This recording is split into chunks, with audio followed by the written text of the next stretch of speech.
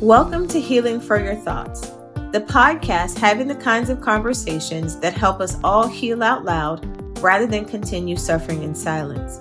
In honor of Mental Health Awareness Month, today's episode focuses on mental health self-care. It includes a brief discussion of some of the signs of mental fatigue, as well as some very specific ways we can all be more intentional about practicing this very nuanced kind of self-care. And doing so not just for the short-term relief, but also in support of long-term health. It is my hope that something shared here resonates with you and inspires you to either get started with or continue your own mental health self-care routine, and that you'll also make a commitment to yourself to get extra help and support if and when needed, as often as needed. So with that, let's get into the show. Mental health self-care is the specific kind of care that helps improve our mental health through both traditional and sometimes non-traditional means. These targeted activities can possibly help lower stress levels while also increasing energy levels. And because of the known connection between mind and body, mental health self-care can also potentially help decrease the overall risk of physical illness. So as you're going about the business of life, how do you know when you're in need of some mental health TLC? Here are a few obvious and maybe some not so obvious signs. The first one being increased feelings of stress, anxiety, irritability, or short-temperedness that lasts more than a few hours to a day or so. Other symptoms: reduced focus and difficulty concentrating in combination with a feeling of confusion or forgetfulness. And certainly all of that can lead to impatience with ourselves and others. And probably aside from stress and anxiety, another more significant symptom that people probably would associate with mental fatigue is a difficulty sleeping.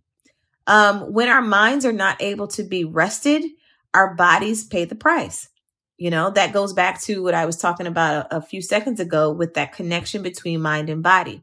So we go to sleep, or we try to go to sleep, but we can't get settled enough. And so if we are able to fall asleep, it's not restful. So we wake up the next day tired, probably more tired than we were when we went to bed the night before. Those are some definite signals that you're experiencing mental health fatigue and needing to find a way and a place where you can quiet your mind, clear your mental canvas, and restart. Life happens to all of us, and most of the time we can usually bounce back relatively easily, relatively quickly. But then, there's these other times when we have to put in a little more effort, dig a little deeper, and do more of the work to find our way back to wellness. And, as I said at the top of this episode, if you need help and when you need help, there's nothing wrong with asking for it. But you can only get it if you'll admit that there is a challenge within which you need the assistance to overcome. So now that I've shared a few indications of mental fatigue, I'd like to offer some suggestions for a few unique ways I practice mental health self-care that, people may not necessarily think of as mental health self-care, but definitely will help clear that mental canvas and get us all back to a place of renewal. The first one is practicing forgiveness, starting with forgiving yourself. Are there things in your past that you're carrying as a companion into your future? If so, take the time to do the work to resolve the feelings that you have about the circumstances, recognizing that you can't change the past, but you do have the power to positively impact your future by making the decision to start right where you are and take the necessary steps to grow forward. If there are people who are in your life that you feel have wronged you or that you have wronged, because, let's keep it fair, you must do the work to find a way to forgive them, even if they never offer an apology. You must find a way to offer your own apology if that is what is required of the situation. And in all of this, remember that the forgiveness isn't for them, it's for you.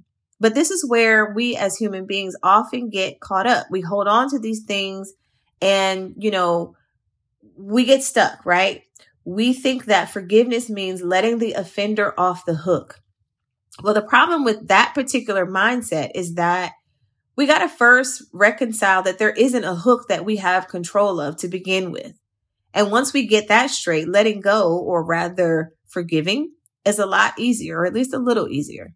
Beyond this, if what I'm saying here seems impossible and, whatever the circumstance, you feel like it is just absolutely unforgivable, I'd like to offer a resource, a tool that is, I don't know how well known it is in some circles, but in academic circles, it's a relatively popular methodology, and that is the Enright forgiveness model, which was created by Dr. Robert Enright, who leads the International Forgiveness Institute. And yes, it is a whole thing. Dr. Enright developed a comprehensive 4-phase model, which includes 4 pillars: uncovering your anger, deciding whether to forgive, working on the forgiveness itself, and then finally deepening your emotional relief as a result of the forgiveness you're pursuing. So, as I said, it's called the Enright forgiveness model, and I discovered it several years ago, doing some research and working with some clients that had experienced some trauma, and they needed to work through forgiving some of the people attached to that trauma and some of the outcomes from those particular experiences. And you would be amazed at the level of introspection that got them to a place of growing forward beyond those then present circumstances. And so I just thought it was a great resource to share here as a component, as a new tool, maybe that you might not have considered as a means of practicing mental health self-care. And so if you'd like to learn more about the Enright forgiveness model, you can check out www.internationalforgiveness.com for more information. Another option that I'd like to share is the art and the practice of mindfulness. Mindfulness is the essence of being fully aware and connected to what is happening around you, to just really be present in the moment while also acknowledging and accepting your feelings, your thoughts, and possible body sensations in response to your environment, right? Mindfulness can be practiced in any number of ways, including mindful eating, mindful communication with intention setting exercises. So intention setting exercises, sometimes you hear people say, well, I'm going to set my intention today. And they might say something like, today is a good day to have a good day. So that mindful communication is you being very, very, very intentional about what you're speaking out into the universe and what you expect in return. That's that self-communication, but it also applies to how you interact with your fellow human being, especially when you are in the midst of having maybe a difficult conversation, right? You can mindfully choose to extend grace, to extend compassion, to extend forgiveness in the midst of that difficulty. And that's one way to practice mindful communication. Another part of this mindfulness practice is mindful meditation through simple body scans that call for you to just sit still and get quiet while completely focusing on tuning into your body from head to toe. It's very simple to do. You can pull up a chair. Any chair, doesn't have to be anything special. And you just kind of relax into that chair, close your eyes, do some deep diaphragmatic breathing in through your nose, out through your mouth, right? And you just begin to recognize how you are feeling in your body, the gentle sensations that come as you just say nothing, that you think about nothing, that you focus on nothing other than just being in your body. And that's, in short, what is called a body scan, in a way that you can mindfully connect to self. The next one I'd like to offer is practicing gratitude through the GROW method. And so gratitude in and of itself is a way to clear your mental canvas.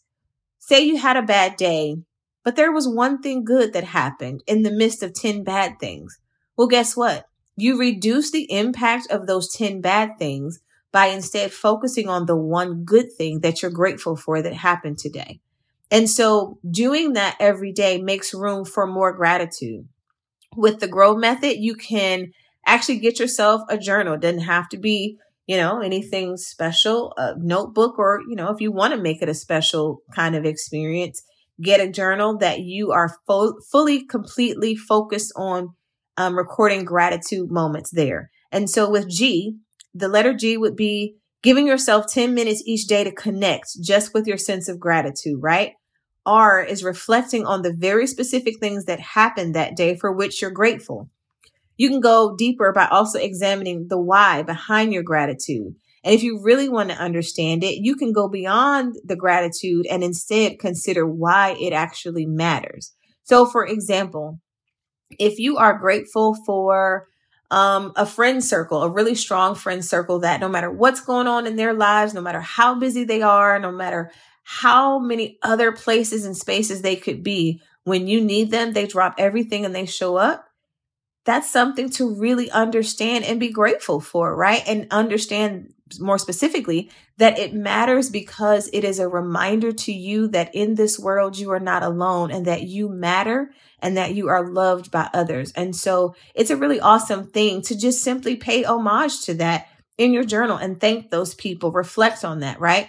And then as you get into, understanding your gratitude, observe how that gratitude makes you feel. So having a strong friend circle, using this last example I just gave, makes you feel loved. So you would just simply observe, I feel loved. I feel seen. I feel cared for, right? I am reminded that I matter. And so lastly, the W would be to write the things down in your journal. And by the way, it's important to note that when we learn new things, we have pleasurable experiences or recall a happy memory, our brains release a chemical called dopamine. Dopamine is known as that feel-good hormone that kind of just bursts on the scene. And in that moment of joy, it amplifies the joy. In that moment of love, it amplifies the love. And so when we practice gratitude, we are producing a lot of dopamine. And so that's some really good behaviors to mimic as much as we possibly can, because Lord knows there's enough bad in the world to take us down on any other day. But I digress. For added practice and an extra boost, you can go back to every entry you've put in your journal from a previous day to amplify your feel-good experience, because gratitude, as I said a moment ago, it's good. It's really good for the soul. The more you practice, the more it grows, and the more gratitude you have, the more you will discover in your own life to be grateful for. And that kind of energy will only make room for even more good vibes. The next mental health practice, or rather mental health self-care practice I'd like to offer is something I call take 10, then begin again. So everybody's busy. Like when COVID happened, the world shut down, we came to a standstill, but then it seems like when we ramped it back up, we went into overdrive. Everybody is booked and busy. Calendars are full. I remember seeing a post on Facebook where a friend said adult relationships have gone from social gatherings to looking more like needing to book an appointment just to get together. It's kind of funny, but not really, because it's true, right? Some people are just busy being busy. Other people are busy being productive. But either way, life and schedules get hectic and we can become mentally fragile and worn out. So one of the easiest ways to manage the likelihood of this, or even the potential for it happening and putting us in a place of mental overwhelm, is to just take 10-minute breaks throughout our day, to just pause from all activity and allow our mind to reset. You'd be amazed at the difference it makes, especially if you're taking those breaks in the midst of facing some difficulty, where you're trying to solve a problem or learn something new that's especially challenging, in ways that you didn't think it was, and it's leading to some frustration. Taking that 10 before you begin again will do wonders for your ability to get refocused, concentrate, and do what you need to get done. The next and probably most important one to me is prayer, because it definitely helps. I'm a woman of faith, and I will never, ever shy away from that. And while I'm here in this particular space, I'd like to share something. So as a woman of faith, I just said I will never shy away from that. I honor it. I own it, because it's who I am. What I am not is what some might call a holy roller. I'm not one of those people that's going to try to use this platform to beat you over the head with talk about God and the Bible. And yet I fully know and acknowledge the power of God and the Bible, and therefore how important it is in my life. So whether it's this current episode, a past episode, or a future episode, you will hear me talk about my relationship with God. And I won't be embarrassed about that. I won't be squeamish about that, because again, it's a part of who I am and it's important to my life. And my prayer life is an extension of that. And so when I think about mental health self-care, prayer is high, very, very high on the list for me. I pray for my husband and my children, my friends, my extended family. I pray when I'm nervous and stressed. I pray when I need clarity, wisdom, and direction. I pray when I need healing. But most importantly, I pray as a means to stay connected and honor my kingdom covenant with God, who has kept me through all the adventures of my life. And so I would offer, if you're someone who either doesn't pray at all or doesn't regularly pray, but you're feeling those moments in life where whatever's happening seems to be more than you can handle by yourself, give prayer a try. You've nothing left to lose, and so much more to gain. And you might find that it brings you peace. And, don't let the idea of prayer be intimidating. Understand there's no perfect way to pray. There's no right or wrong way to pray. It's about starting a conversation, right? Think of it as a conversation and just do it. Go to a quiet place and just start talking to God. Lean into that conversation because I know he's waiting to hear what you have to say. And what I know more than that is you'd be surprised at what you get back in return. I hope this helps. This has been Healing for Your Thoughts. Thank you for listening. I hope you found these tips helpful. Until next time, remember to live well and with intention. All my best, Charlie.